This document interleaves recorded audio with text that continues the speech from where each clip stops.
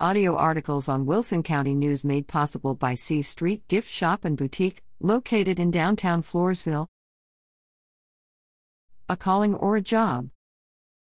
Dear Dave, when it comes to your career and profession, how can you tell if you've truly found your calling in life? Tony, dear Tony.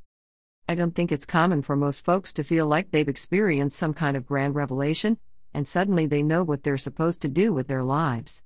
Personally, I believe this kind of thing usually starts out as an activity or idea connected to something they enjoy and want others to experience. Often that can grow into a job, and then maybe into a career, or even a business.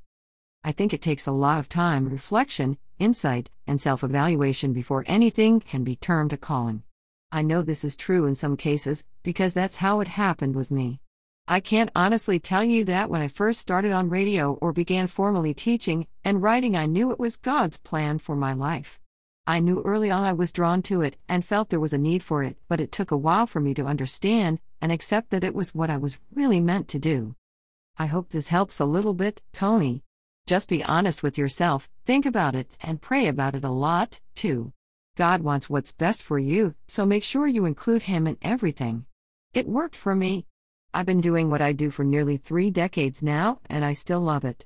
I'm convinced that it is God's calling on my life. Dave Ramsey is America's trusted voice on money and business and CEO of Ramsey Solutions. His best-selling books are available for purchase at the Wilson County News office. The Dave Ramsey Show is heard by more than 12 million listeners each week on 575 radio stations, including 550 KTSA/FM 107.1 and multiple digital platforms. Follow Dave on Twitter @DaveRamsey and on the web at DaveRamsey.com.